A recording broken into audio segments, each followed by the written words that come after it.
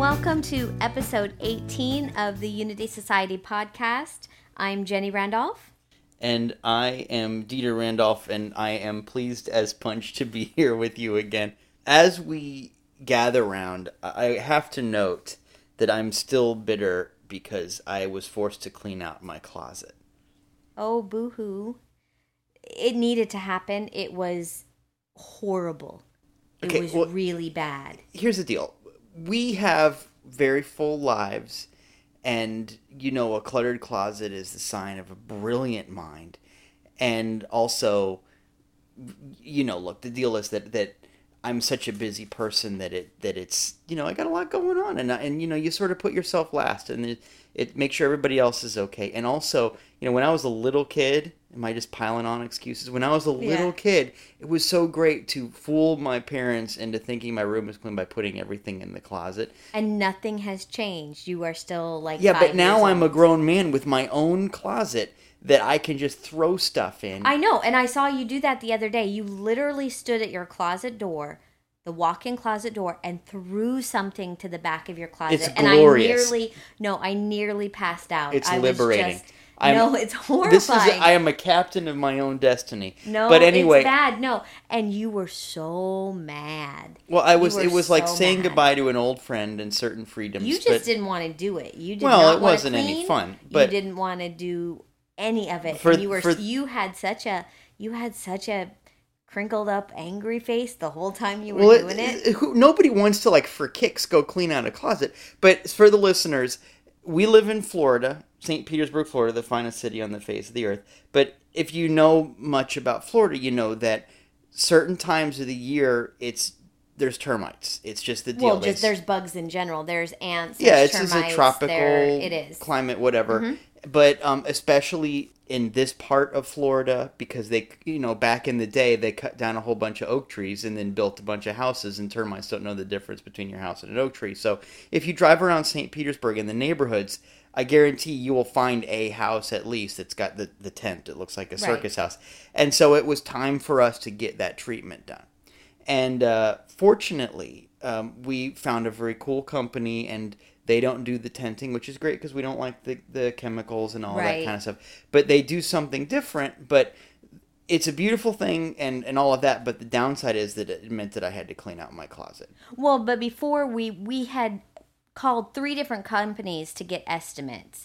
And I thought we were going to have to do the whole tent, the whole fumigation. And if you've ever had to do that before, it basically means you have to move out of your house. Like, you cannot keep any food in the house, obviously, but you even have to take the food out of the refrigerator. I mean, anything. We probably have to wake up our son and bring him with us. But anyway, so I was thinking, oh my goodness, we're basically going to have to move out of our house and get a storage unit to store some of the stuff, and you have to get hotels for 4 days. It's kind of a big deal.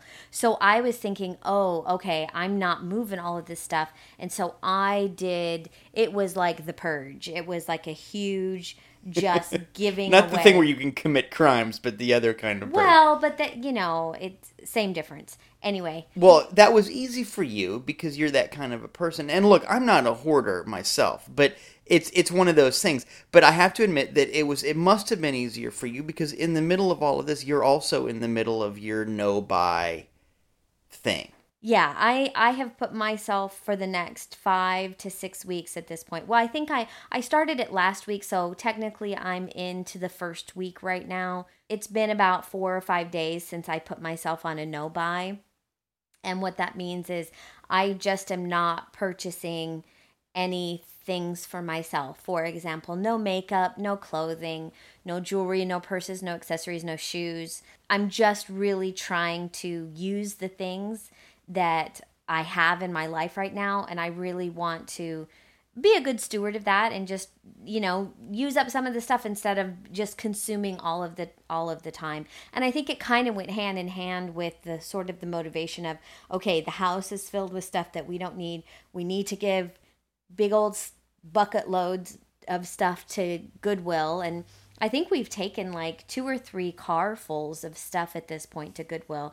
They love us there, but and we've been living in this house for about 5 years, and it's time to. Yeah, It's and been it's just time. It's just time in the closet. So, but it feels so nice, and the garage got cleaned out, and all the cupboards got cleaned out, and I got rid of like like the dishes that are chipped and stuff like that, and stuff that you're hanging on to, and then you look at it and you're like, why am I holding on to this? And you don't even know why. And then so I was pretty hardcore about it, and just every time I picked up something, I looked at it and said, do I want to actually deal with this? And if the answer was no, it went. So it was actually a really nice blessing that we thought we were going to have to get tented, but now we're not, and it's just it was just a really good thing. Do you have like a long list of? Do you have like a long list of like the hypothetical thing? If the house was on fire, what would you grab? Assuming that living things, people and animals are okay and all of that. Well, and important papers, right? Yeah. That goes off the list. This is not about the fun stuff. The fun stuff, like possessions and stuff like that. Do you have a sense of what you would take with you, and is it a long list? No, it's really not a long list. I think that I would grab my grandmother's earrings and my grandmother's ring, and I think I would try to get as many of the kids' pictures as I could. Mm-hmm. But they're so digital right now that maybe I just grab my computer, Mm-hmm. So I don't. There's not really a long list of things that I would be really super, super attached to. For me, it would be, I have my ordination Bible. Okay. And I have my dad's ordination Bible. Nice. And I have a facsimile edition of Lessons in Truth. Lessons in Truth is our primary textbook right after the Bible. And a facsimile edition means that it was taken from the original printing presses or whatever of the original copies of Lessons in Truth. And so it's word for word exactly what Dr. Katie meant when she wrote the thing. Some of you know, if you know about Unity, that Lessons in Truth has changed over the years. They even moved a chapter from where it's supposed to be at the end of the book to the... They did a bunch of weird stuff, and it speaks to the immaturity of the movement. We'll grow out of that. But the point is, I have a facsimile edition. If you're a really hardcore Unity person, see if you can find a facsimile edition. Obviously, they're out of print, but sometimes you can find them on Amazon when they sell used books, or you can go to a used bookstore. Haslam's here in St. Petersburg, Florida, the finest city on the face of the earth, often has used Unity books because there's been a Unity presence in this town forever. Anyway, probably those 3 books, and that would be about it. Yeah, I don't have very many. I like to use stuff, so I don't know. And yet I don't have a lot of quote unquote heirloom things. And yet you have been trying to talk me into this. I think this is just, I am a surrogate for your no buy thing. I'm beginning to suspect, because as you know, I don't really buy very much stuff. I just don't. It's not my thing. I buy books more than I should probably, but I've owned pairs of jeans for years and years, and I don't get a lot of new shoes, and I'm just not that guy. Not very stylish either, but that's a separate talk. But you have been trying to talk me into finding what they call a subscription box. Yeah, now, can you explain to the universe what that is? Well, a subscription box is just that. It like you would have a subscription to a magazine and you receive the magazine once a month.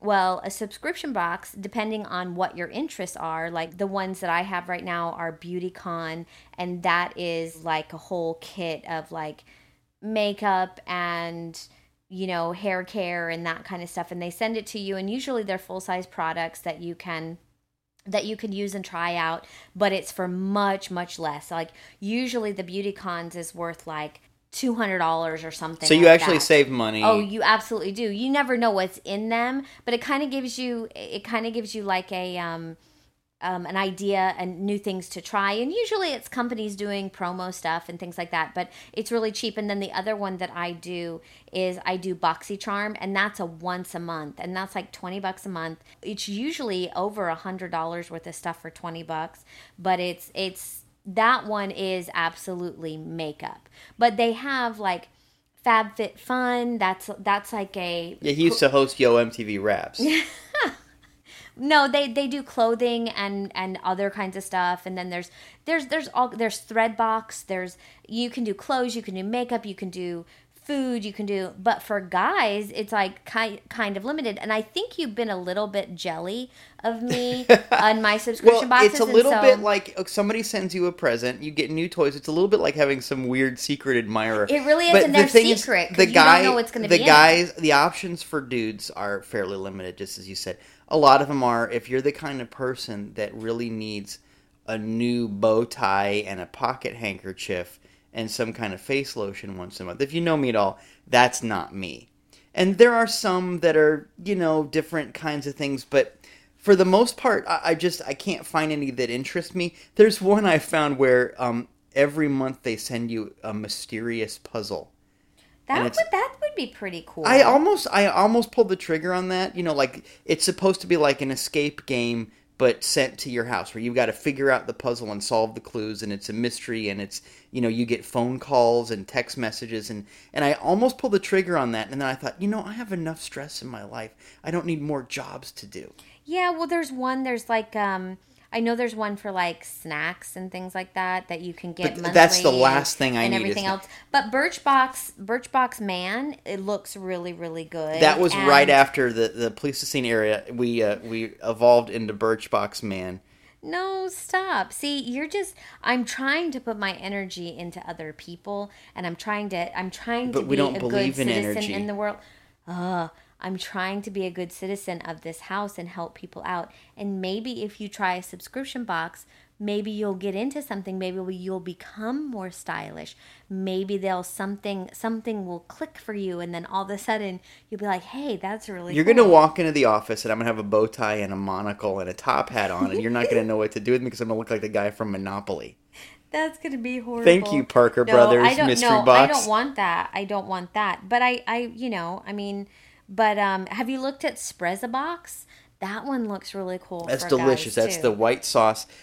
Look, we're not going to agree on this. No, we're not. Because I'm a t-shirt and jeans kind of guy. I'm a little bit country and you're a little bit rock and roll. But one thing that we have been able to agree on is the Daredevil show. Now, we talk about TV stuff a lot, but that's the new obsession. And it's really funny because we got referred this by a Unity minister, and I'm not going to say this gentleman's name because he may or may not want people to know that he's telling us to watch Daredevil, because the thing about the Daredevil show, it's on Netflix. I'm a huge comic book guy from way back. It's pretty violent. There's some loving times in it. They don't show any skin, but it's, there's stuff going on, and there's really violent stuff that happens and all of that. And so, I'm not necessarily recommending it, and I could see why a minister wouldn't want people to know. I have to say, as a preacher, I love the show. It's very well done. All of the, the technical stuff, the acting is good. The fight scenes are believable. And Daredevil is a superhero, but he doesn't really have superpowers. Well, he kind of does. His deal is that he's visually impaired, but his other senses are incredibly heightened, where he can, for example, tell if you're lying because he can hear your heartbeat, and he, that sort of thing. But it's not, he gets hurt really bad all the time. I have to say, I was, and maybe it's, again, this is because we binge watch it, and you can so pick out the patterns of the episodes when you do that.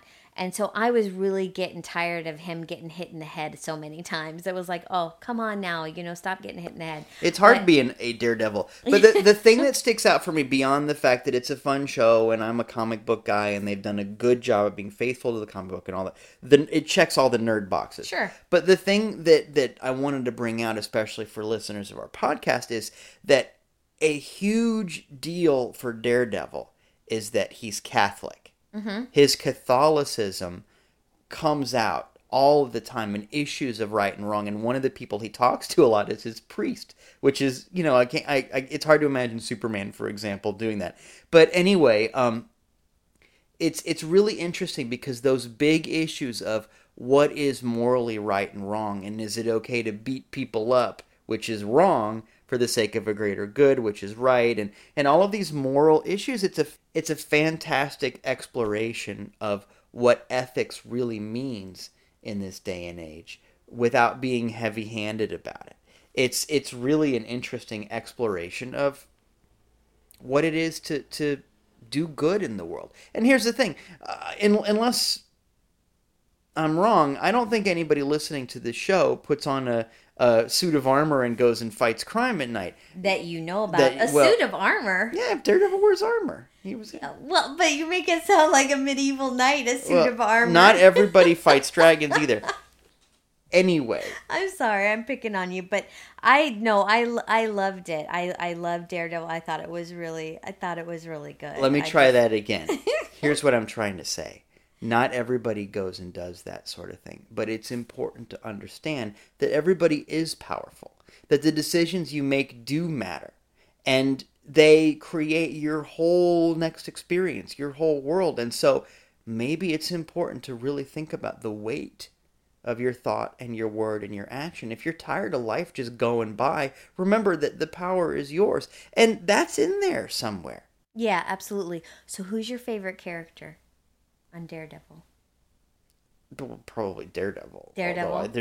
His mentor is a guy named Stick, who's played by Scott Glenn. He's a phenomenal actor. He's been in a million things. You'd know him if you saw him.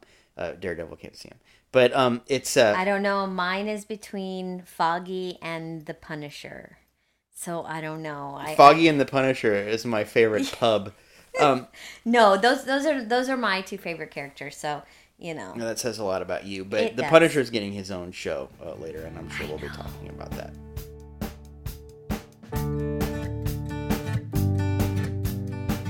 As we move to the dig in section of this podcast, of this episode, we wanted to talk about welcoming the stranger. Now that's an ethical concept. It's sort of that's a loaded phrase. Mm-hmm. Dr. Daryl Fashing is a guy I studied with at the University of South Florida, but he's written a bunch of books, and it's not even his term. But he had said many times, a test of your ethical system is your ability to welcome the stranger. In other words, it's easy to be nice to people who are like you, and this sounds familiar if you've read the Bible. It's easy to be nice to people who are like you, but can you love your enemies? Can you welcome the stranger? How do you deal with people who are outside of your circle, so to speak? And if you can't deal with them, if you need to keep them on the outside, for example, or if you're antagonistic towards them, your ethical system ain't all that ethical. That's the point. So how do you welcome the stranger? How do you deal with people who are in one way or another outcast, for example? Mm-hmm. Well, and I was going to say, it seems like a very easy concept on face value. Mm. But I think that welcoming the stranger, there's a much more subtle way about it, you know. And what I mean by that is that you can say, "Oh yeah, I love everybody. I love every race, color." Well, you know you're supposed to, and you know you're supposed to do that. But I think it comes out when you're on the elevator with somebody that's making you uncomfortable, mm-hmm. and you have those inside feelings that maybe you don't share out loud. And that's what I want to talk about. I want to talk about the real deep stuff that you don't say in some, you know, political correct arena because you know you're not supposed to. And I think it's really, really important to be super honest with yourself when you're faced with anything like that, when you're faced with situations. And we had something happen that was such a wonderful example of what I'm talking about. I know, and it was terrible. And I just... So bear with me right now because it's a little bit of a story, and you can help me out with this story. Okay, well, I'll start. We were on one of our morning walks, you know, that we do that several times a week, to go right around when the sun comes up, walk down by the water, walk through downtown. And there's several parks right along the water, and they're kind of interconnected. But sometimes they'll close off one of the parks because they'll have some kind of a... Yeah, like right now, one of the parks is closed off because they're doing an outdoor rendition of Hairspray, like a Hairspray in the park, you know, that play. So they've got that part, right. They've got fences around and stuff like that. But what happens is, when they close off a section of the park, if there were any homeless people hanging out in that section, they've got to go somewhere else. Right. And usually because they live there and now Right, they can't. exactly. That sort of Yeah. thing.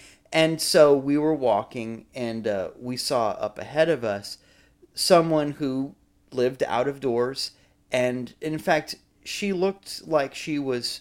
I think she was probably coming down from being high. Yeah, I or kind of that got either she was somewhere else. Let's put it that way. She was somewhere else. So it was either whether it was drug induced or whether it was there was some Kind of mental challenge. challenge Yeah. that was going on. She was in another place. She Yeah. was not really here. But I want to back up for just a second because it's so funny because she was not our homeless people.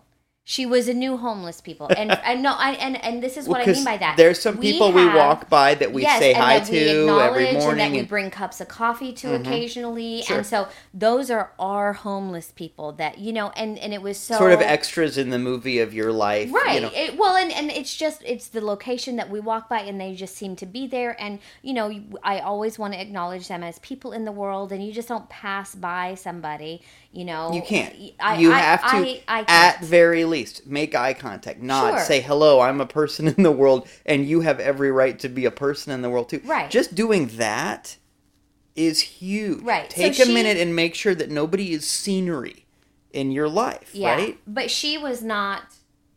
She wasn't in our cast. She wasn't in our cast. She Right. wasn't an extra person in our life, And so I think one of the reasons that she stood out for us so much is because we weren't accustomed to seeing her on a regular basis. And we had passed one more gentleman, I think, on the way that was not a usual person on our path either. Right. So anyway, she was young. She was probably about our she daughter's was- age. Yeah. And so She was either about our daughter's age or maybe a little bit older. And so immediately my heart was just like, oh my goodness, and I looked at her feet and they're, her feet were dirty and she just, and it was just one of those things where my heart just was kind of breaking for her. And like I said, we walk fairly early in the morning. So it's probably around about 8 o'clock at this point, a little bit before 8 o'clock. And we walk to a coffee shop and we get our coffee. But so we were standing in line and I said, Dieter, I really just, let's get a thing of orange juice and let's just get a muffin and let's just give it to her. She looked like she could use some breakfast. And I think personally for me, I was thinking if she was coming down from a drug situation, a little bit of food would be good. Food is always good. And if it was sort of a mentally challenged, sort of an issue, food is comfort. And so I was thinking either way, it might make her day a little bit better to be able to give that to her. Okay. And you were kind of like, well, I don't know. And I said, no, I really, really want to do it. And so we did. We bought her the orange juice and we bought her a muffin and we had our coffee.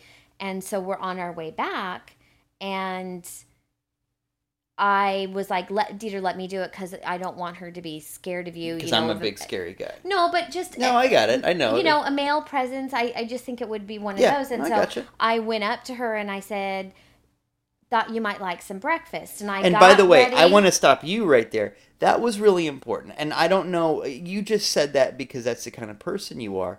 But it's really important to take a minute to acknowledge the fact that you didn't say, well, you look like you could use some breakfast. Because even though that's a well-meaning statement, that's a judgment. That's a judgment. That's Right. me looking down on you. And you were very careful to say, I thought you might like some breakfast. And I know you well enough to know that that was very deliberate. It's important. And I acknowledge that was a good place to come and it's from. not the first time that because that we just have as done you said, this. we do this kind of thing from time to time. You Sure. got to make sure it feels right because you don't know where people are at. I use my gut Yeah. on that, and and as I walk by somebody, I really just have a intuitive Yeah. thing, and if I feel led to do it, I do it. I don't always feel compelled to do it, but this time I did. And so I approached her and I'm getting ready to do my good deed. And I said, you might like some breakfast. And she didn't even say anything. She just looked at me and she went, mm-mm.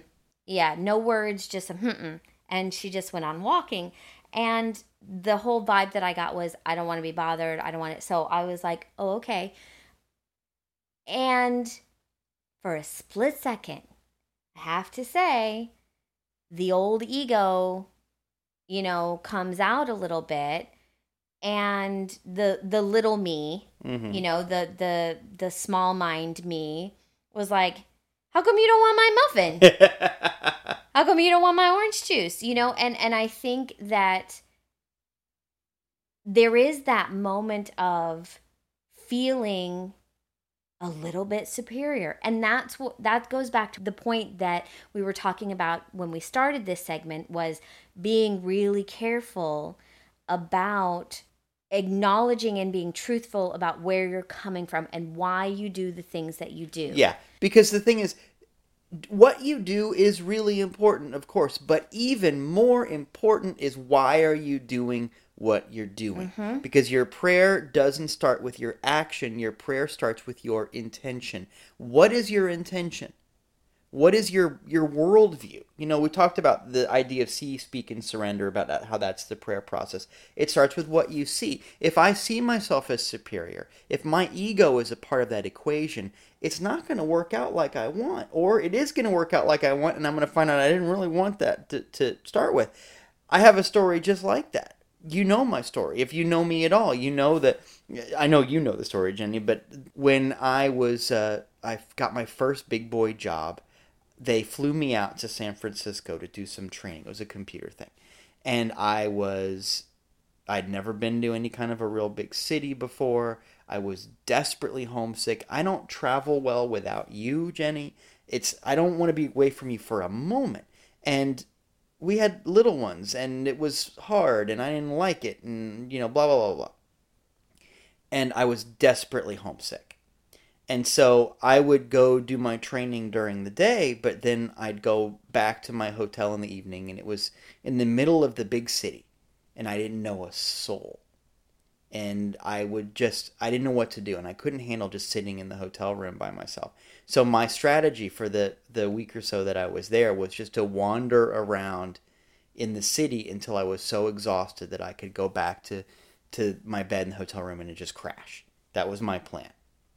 And I was in Union Square, which is where all the shops are, and there was a homeless gentleman. He said, do you have any cash? And I truthfully said, I don't have any, but you know what? I'm going to go into this store right here. I could see that they sold cookies. And I said, I'll buy you a chocolate chip cookie. How's that? He didn't want no cookie. I know that now. I've been to big cities lots of times. This was a long time ago.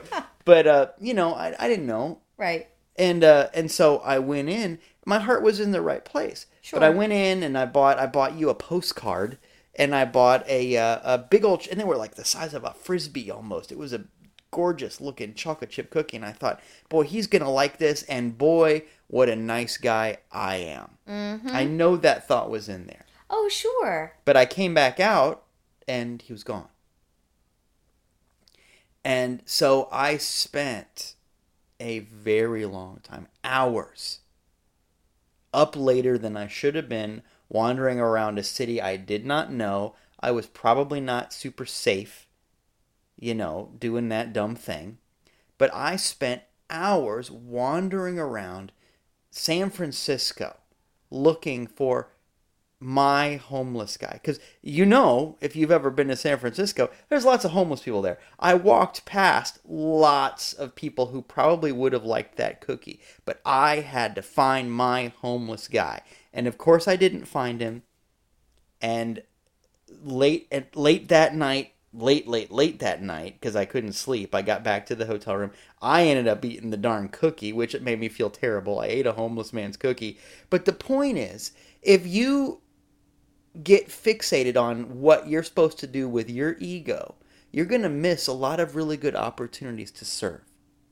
Well, I also think that sometimes what your idea of doing good is might not be the right idea in that moment, and you have to be open to that. Mm-hmm. It was clear, and I wasn't going to push it, with this young woman about, no, take my breakfast, and because that would have been insulting too, and that would have not been okay.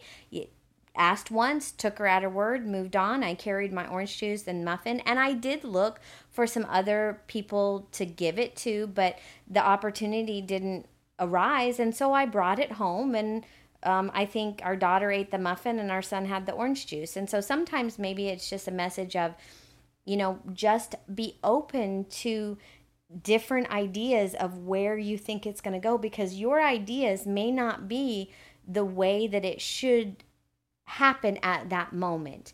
And if it would have been forced, it could have ended up badly for her or for us or for somebody else that she ran into later on, So I think that not forcing it, but also being really, really clear about what your motives are, and being really clear about where you're coming from. And if you have that moment of ego, like I did, it's important to acknowledge it and to go, oh, no, pull it back. That's not okay. What you're feeling right now is not okay. Because, you can get your feelings hurt, or you can get your ego bruised, or you can say, hey, I was trying to be a nice person and you're just a jerk in the world. You can get there very quickly, because maybe embarrassment, or maybe, you set yourself up on a little bit of a pedestal. And, so if you do have those feelings, really, I think it's super important to check yourself. But I will also say this: it's not always with people that have less than you do. Sometimes it's really important to check yourself when you think you might be smarter than somebody else in the room, or when you think you might be a little bit better looking, or that you have a better handle or on even life, just different, or just different. You know what I mean? I do. And here's the thing that popped out for me when you said that.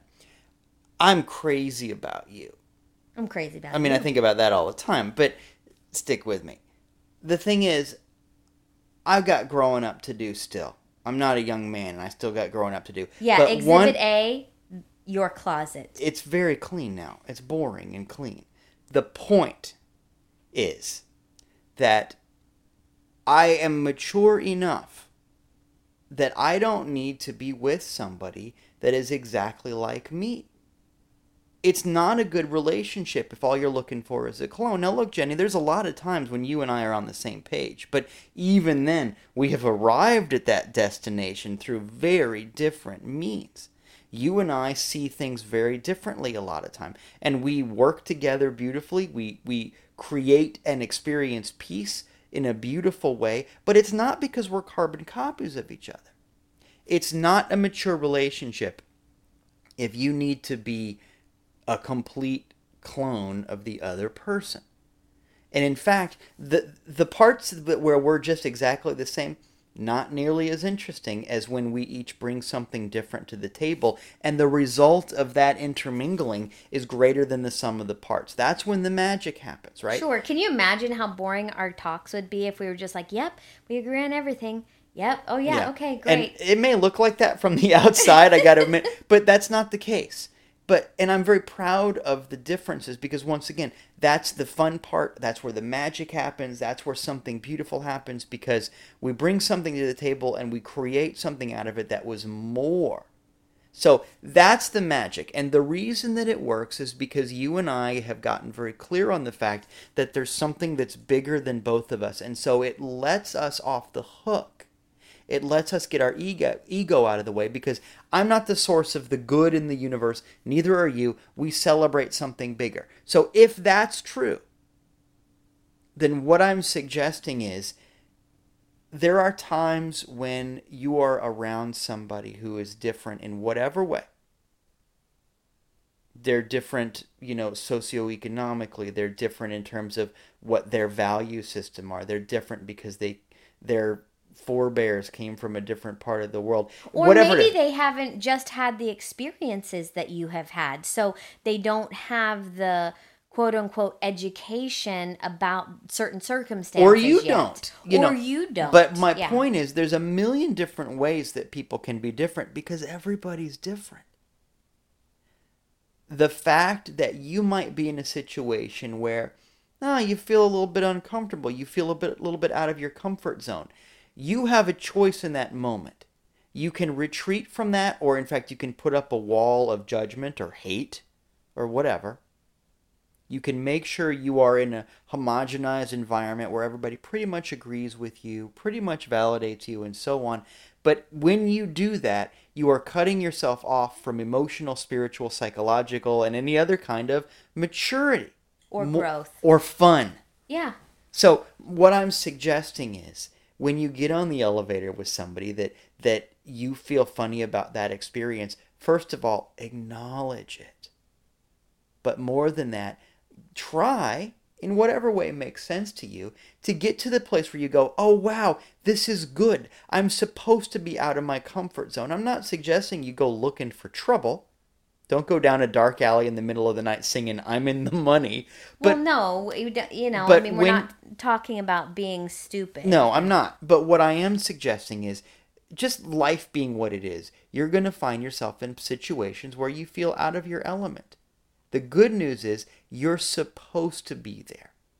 And what we want to do is move out of a place of alienation, but not even stop in the middle where people use that word that I cannot stand, and that word is tolerance. And I've talked about it many times. I'm not going to spend a lot of time on it. Some people stop at tolerance. Well, I experience tolerance for people of all races and creeds. Well, tolerance isn't a goal to shoot for. Tolerance is a waypoint along the way. Because if you tolerate something, what you're really saying is that it's unpleasant. Nobody says, hey, how was that movie? Oh, well, we tolerated it for an hour and a half. Right. That's not good. Racial tolerance, for example, is garbage. That's not the point of this. We're not supposed to tolerate one another. We're supposed to celebrate. Move out of alienation, right through tolerance, and into celebration. The goal is not, let's be very clear, the goal is not that we're all supposed to always be the same. That's not what we're talking about. The goal is for me to say, you know what, you represent an entirely different set of understandings, values, experiences, whatever it is. Isn't that great? And I think the starting point for getting comfortable in those situations is to know yourself and to be honest with where you're at, and stop trying to fool yourself that you're some, that you're not going to be uncomfortable, or that you're not going to have these human responses, and be honest about it. And if you can acknowledge where you're at, then you can let it go and you can grow. But if you're in denial all the time of, well, I'm just a good person, I'm just a good, and don't you hear that so many times? It's like, well, I'm not this and I'm not that. And you're like, okay, why do you keep saying it? Because you protest. Yeah, I was going to say, it's Shakespeare. Yeah. It's like, stop saying it, because that's exactly what you're doing. And so I really, really think that it's important to begin with yourself and really an honest look at your responses at every turn. Just like I said, I was a little bit, my feelings were a little bit hurt that she didn't want my muffin. And you know what? I'm sure your feelings were like, oh, he didn't wait for my cookie. What the heck? I mean, did he think that I was lying? Right. Well, and all of that. And so all of a sudden it becomes all about you, when it was never about you, in the first place. The world needs God with skin on it. Mm-hmm. Our hands and our feet and everything that we can give. And if we're supposed to do that, our slogan is God is good, you are good, go do good. And I think that that's wonderful. But it also doesn't mean that your idea of good is always the way that it should be. Well, and I think you have to be open. That's why you come second. Right. God is good, and you inherit that good. It isn't your good. It's God's good coming through you. Mm-hmm. And that's a really important distinction. You know how they say pain is weakness leaving the body? That moment when you've got the willies or you feel uncomfortable, that's ego leaving your situation. Go with that. Don't try to master it by being smug. And the thing that sticks out for me is when well-meaning people say, well, all religions are saying the same thing. No, and they're not. They're manifestly not. No. And you bloody well know it, because there are some religions that think the other ones are going to hell. They don't all say the same thing. And the kind of person that says all religions are saying the same thing tends to say, well, they're all saying what I say. And so there's a little bit of smug superiority in there, unintentional perhaps, but it's in there. And it's well, it just almost, keeps you in your comfort zone. Yeah, and it keeps you in your bubble. If you can justify or rationalize, what other people might be thinking when you really don't know and cannot know what another person is thinking, but you can rationalize your behavior based on your assumptions. Man, that's talk about layers of abstraction and coming back from actually connecting and getting that real true connection with another person. I don't Can't need happen. all religions to say the same thing. It's like saying, we compare religions in restaurants a lot, I've noticed. Maybe it's just because I'm on a diet. But it's like saying all restaurants serve the same thing. Well, no, they don't. Oh, well, if you really generalize it, they're all just trying to feed people. Yeah, but in that generalization, you missed all of the wonderful spices and recipes and flavors. And some are going to appeal to you, and some aren't. But if you oversimplify everything, overgeneralize everything, you miss the unique gifts of that moment. You miss the opportunity to taste something delicious. You miss the opportunity to grow. In the same way, no, all people aren't on the same page. We're all working on the same thing. Everybody's trying to grow. Everybody wants to love and be loved. Everybody's working on some kind of an understanding of good. Sure. But what is good for one person is going to be very different from what somebody else's idea of good is. The way to solve that problem is to get your idea of good out of the way and start listening for what God has to tell you. And here's the thing. You learn about God through your inner work, yes, of course.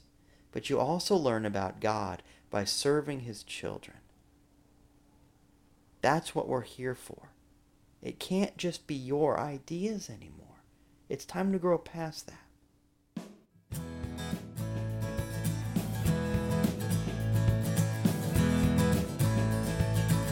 It's now time for our Listen Up portion of the podcast, and that is where we answer questions that y'all have sent in.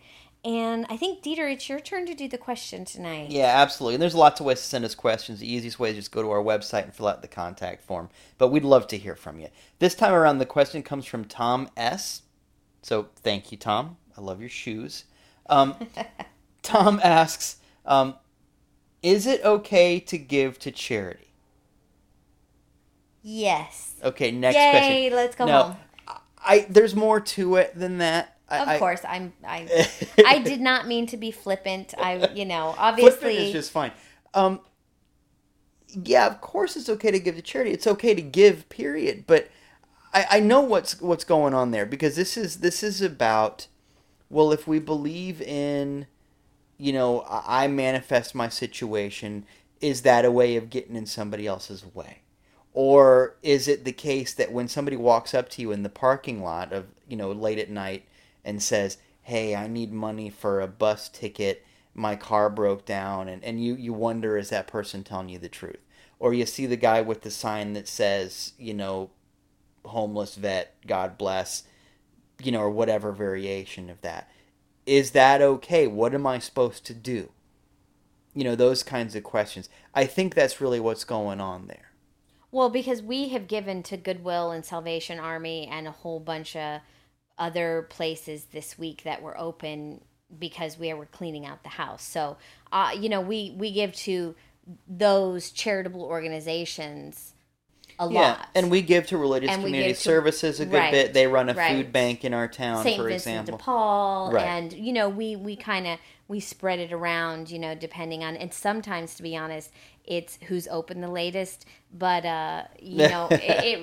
sometimes the day gets away and you just need to drop some stuff off. But I think for me, the idea of giving to somebody that's holding up one of those signs, again, I think you have to sort of come from an intuitive place. It has to come from a gut place. Sometimes I do, and sometimes I don't. But I have a friend that always gives to people that are holding the signs or at the side of the road, and it's because she knows her mother is homeless. There's some mental challenges there, and and sometimes her mom's on her meds, and sometimes she's off of her meds. And so she knows that her mom most likely is on the streets somewhere. And so when she sees people standing with the signs, she doesn't know, it could be her mom. And so her thought is that she gives because somebody else is helping her mom in another state. Sure. And so she has a feeling that is much more deep than what I feel. And I think that that's important to acknowledge too. It's like, where are you coming from? Yeah, and how are you feeling about it? And of course we have some responsibility about what is going to happen with this gift that I give. Is it the case that I am endorsing some kind of dysfunctional behavior pattern and all that? And those are totally valid questions. And yes, of course you have to listen to your gut. And we do. Just as you said, we don't always give to the guy in the parking lot, and you know what I mean, that sort of thing. However, there is another level where, remember, prayer starts with your intention. You see God happening, and then you act on that. And then you have to let it go, right? See, speak, surrender. We talk about it all the time. That's the cornerstone of how to live this stuff, how prayer works, and so on and so forth. What I'm trying to say is, if my motives are pure, if I'm giving because what I know is that my God is limitless and God gives without reservation to his children, and I am coming from that place of no fear, I want to be a representation of a giving universe and so on. If I can give that way and I give you something, it doesn't matter if you're a con artist. Right. That's between you and God. Right. I did my part between me and God. Yeah, that other person's prosperity consciousness or what they're dealing with, that is none of your business. And that's one of the reasons that if somebody has come and asked us for money, occasionally to help out or something like that, it's always a gift. If they feel led to give it back, that is on them. Yeah, we learned not to lend money a long time ago. You do not lend money, you just give money, or you don't. If you cannot give it as a gift and completely release it and have no strings attached, then don't give it. I think that's a good way to say it. In fact, so let's boil it down. Here are the ground rules. Is it okay to give to charity? Yes. But here's ground rule 1. That is not the same thing as a tithe. No, it's because not. A tithe is giving to God in exchange for an acknowledgement, rather, for spiritual food. And a tithe is what you give to your church only if they have fed you spiritually. That's different. And your tithe has to come before anything else. Mm-hmm. Ideally, it comes before you pay your material bills, before you buy a subscription box or whatever. Okay, so we've talked about tithing before. So ground rule 1 is charity is not the same thing as a tithe. No. Ground rule 2 is, can you do it without any attachment for what happens next? In other words, just as you said, it doesn't matter what that person does, or even if they accept the gift. It doesn't matter if they want the muffin. My thing is, was I ready to give? Did I put it out there to the universe? Right. And so, can I get myself out of the way of that? Can I give from a place of, can I do it like God does it? And if you can do that, that's really important. But similarly, and I say number 3, I'm not sure what order these ought to be in, but one of the things that we say, and this would be rule number 3, we do not give to need. Right. And this is very closely coupled with rule number 2, but let me be very clear about that. There are people who, quote unquote, need the money, so on and so forth. People are hungry in the world. I get that. That's profoundly not lost on me. We're doing what we can to help with that. What I'm saying is, I don't give to need, because when I give to need, what I'm saying is you need this and you need me as your source. Look, if everything is a prayer, if you get more of what you put out in the universe, if I give to need, what do I get? More need. Mm-hmm. So, once again, just as you said, so right, make it a gift. Can you see like God sees? Can you give like God gives? If you can't, go back, work on it, come back again. Until you can get to that place. because you will be better for it, and the people that are on the receiving end will be better for it, because it really does matter. Your intentions matter, and your prayer matters, and how you give matters, and in the manner in which you are ready to give. And like you said, need begets need, and you are not the Savior. You may have a little bit more than somebody at this moment in time, but I know that there are times in our lives that we received when it was super important. And if we'd have had to go back and feel bad about what we received and have to repay it and all this and that, oh no, that's yucky. Well, and let's remember, I don't want to even have that. And so I remember those times. And so now when I see somebody, it's like, baby doll, here, you have what I can give, and it is given freely, and it is given because you're not going to be here forever. And this is a little seed. This is a little seed money, or a little seed gift that is going to grow, and it's going to grow your consciousness and grow your prosperity. This, whatever it is a solidified affirmation, yes. Right? If you can do that, that's the thing. Our hero was a homeless guy. Let's be real clear. Jesus didn't say, come hang out at my pad. Jesus would have had a sweet pad, though.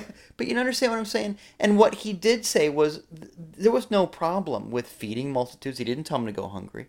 There was no problem with good wine. We've talked about that. There was no problem with paying the taxes. There was no problem with him teaching the disciples how to be better fishermen. It's not about going without. Money, for example, isn't the problem. But what Jesus did say is, if you love money, you're going to have a problem here. Because it doesn't deserve your love. It's just a tool. Love people. Love God. Love His children. It's like loving a yourself. Hammer. Yeah. It's like loving a hammer in your garage. It's it like, is what are so you doing? Or, misplaced. I really love that screwdriver and that saw, and it's like, a great tool. Yeah. It's a great tool. I got a cool set of screwdrivers, but it's not important. It's just a tool. And so, can you give from that place of, I'm not giving because my money is somehow magical and going to save your life? No, that's another kind of loving money. I'm giving because I love you.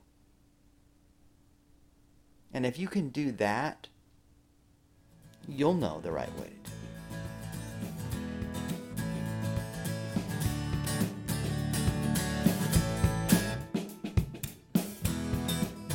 All right, as we move into the check it out part of our show, that's the time when we talk about where we're going to be and what we're going to be up to and all that sort of thing.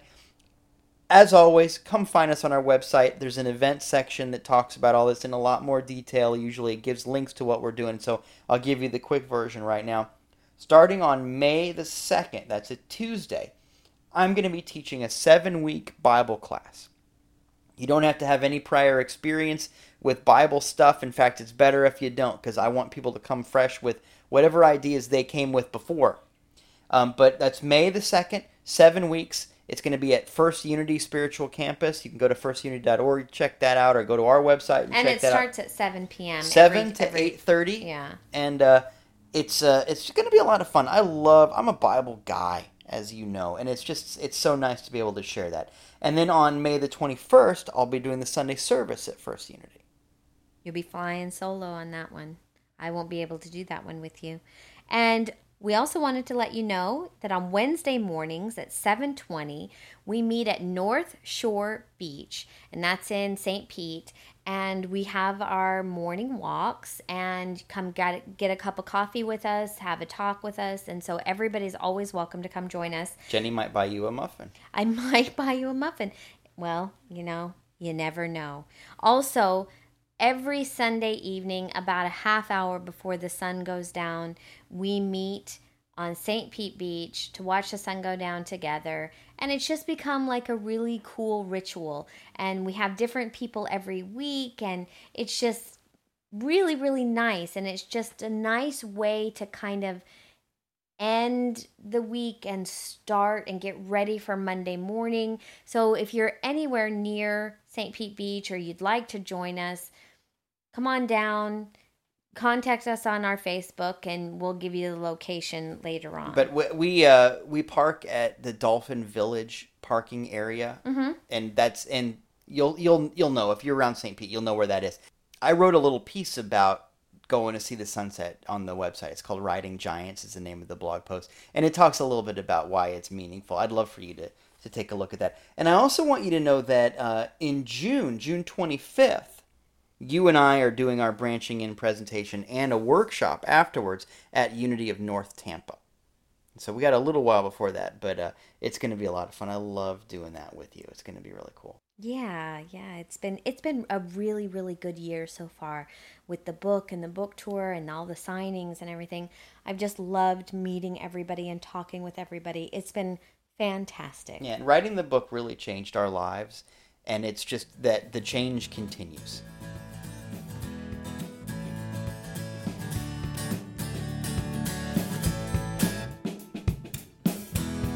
So, Dieter, let's wrap it up. You know there's going to be at some point like a Let's Wrap It Up t-shirt or a hashtag or some kind of... Oh, gosh, I can't. Hashtag wrap it up, Dieter. There are parts of your life, like when you say wrap it up like that are uncomfortable. But the reason that they are uncomfortable may well be because you need to look at what they're trying to tell you. I'm not suggesting that you're supposed to chase pain. You're not supposed to suffer. That's never what this is about. However, you are supposed to grow. You are supposed to stretch and move past your comfort zone and find exciting new ways to be an exciting new person. There is a timeless truth, a limitless power inside you. And what you have to do is find ways to let that out in your temporal existence. You have gifts to give. And you're here to just give them. It doesn't matter what people are going to do with those gifts. It doesn't matter how that's going to be received. None of that is your job. All of that is God's job. Get really clear on what God has given you, what God sees when God looks at you, and try to see other people that way. Try to give in that way, and try to get out of the way. Because what I give to you, if my motives are pure, what I give to you, what you do with it is between you and God. It's not my job to figure that out. So let yourself off the hook a little bit. And let that other person off the hook too. It's okay for us to be different. People are always going to be different. Learn how to move past alienation, past tolerance, and into a celebration of the fact that you and I and everybody else, we don't say the same things. But we're working on the same things. And that distinction makes all the difference. The Unity Society podcast is recorded at Pin Feather Studios on the lovely orange couch. And our amazing sound engineer, the person who listens to all of this and edits the podcast and does a million wonderful things, is the handsome and strong Raina Randolph. She's one half of the music that you hear on this podcast. The other half is the lovely and talented Miles Randolph, who's getting ready to graduate from college, believe it or not, in just a few weeks. We're so proud. This podcast is solely supported by you. And you know what that means. It means two things specifically. First of all, spread the word. Tell somebody. Send a link. Tweet. Facebook it. Instagram it. Pinterest it. I don't know. Something. Carrier pigeon it. Whatever you have to do. Tell somebody about this podcast. We're counting on you to do that.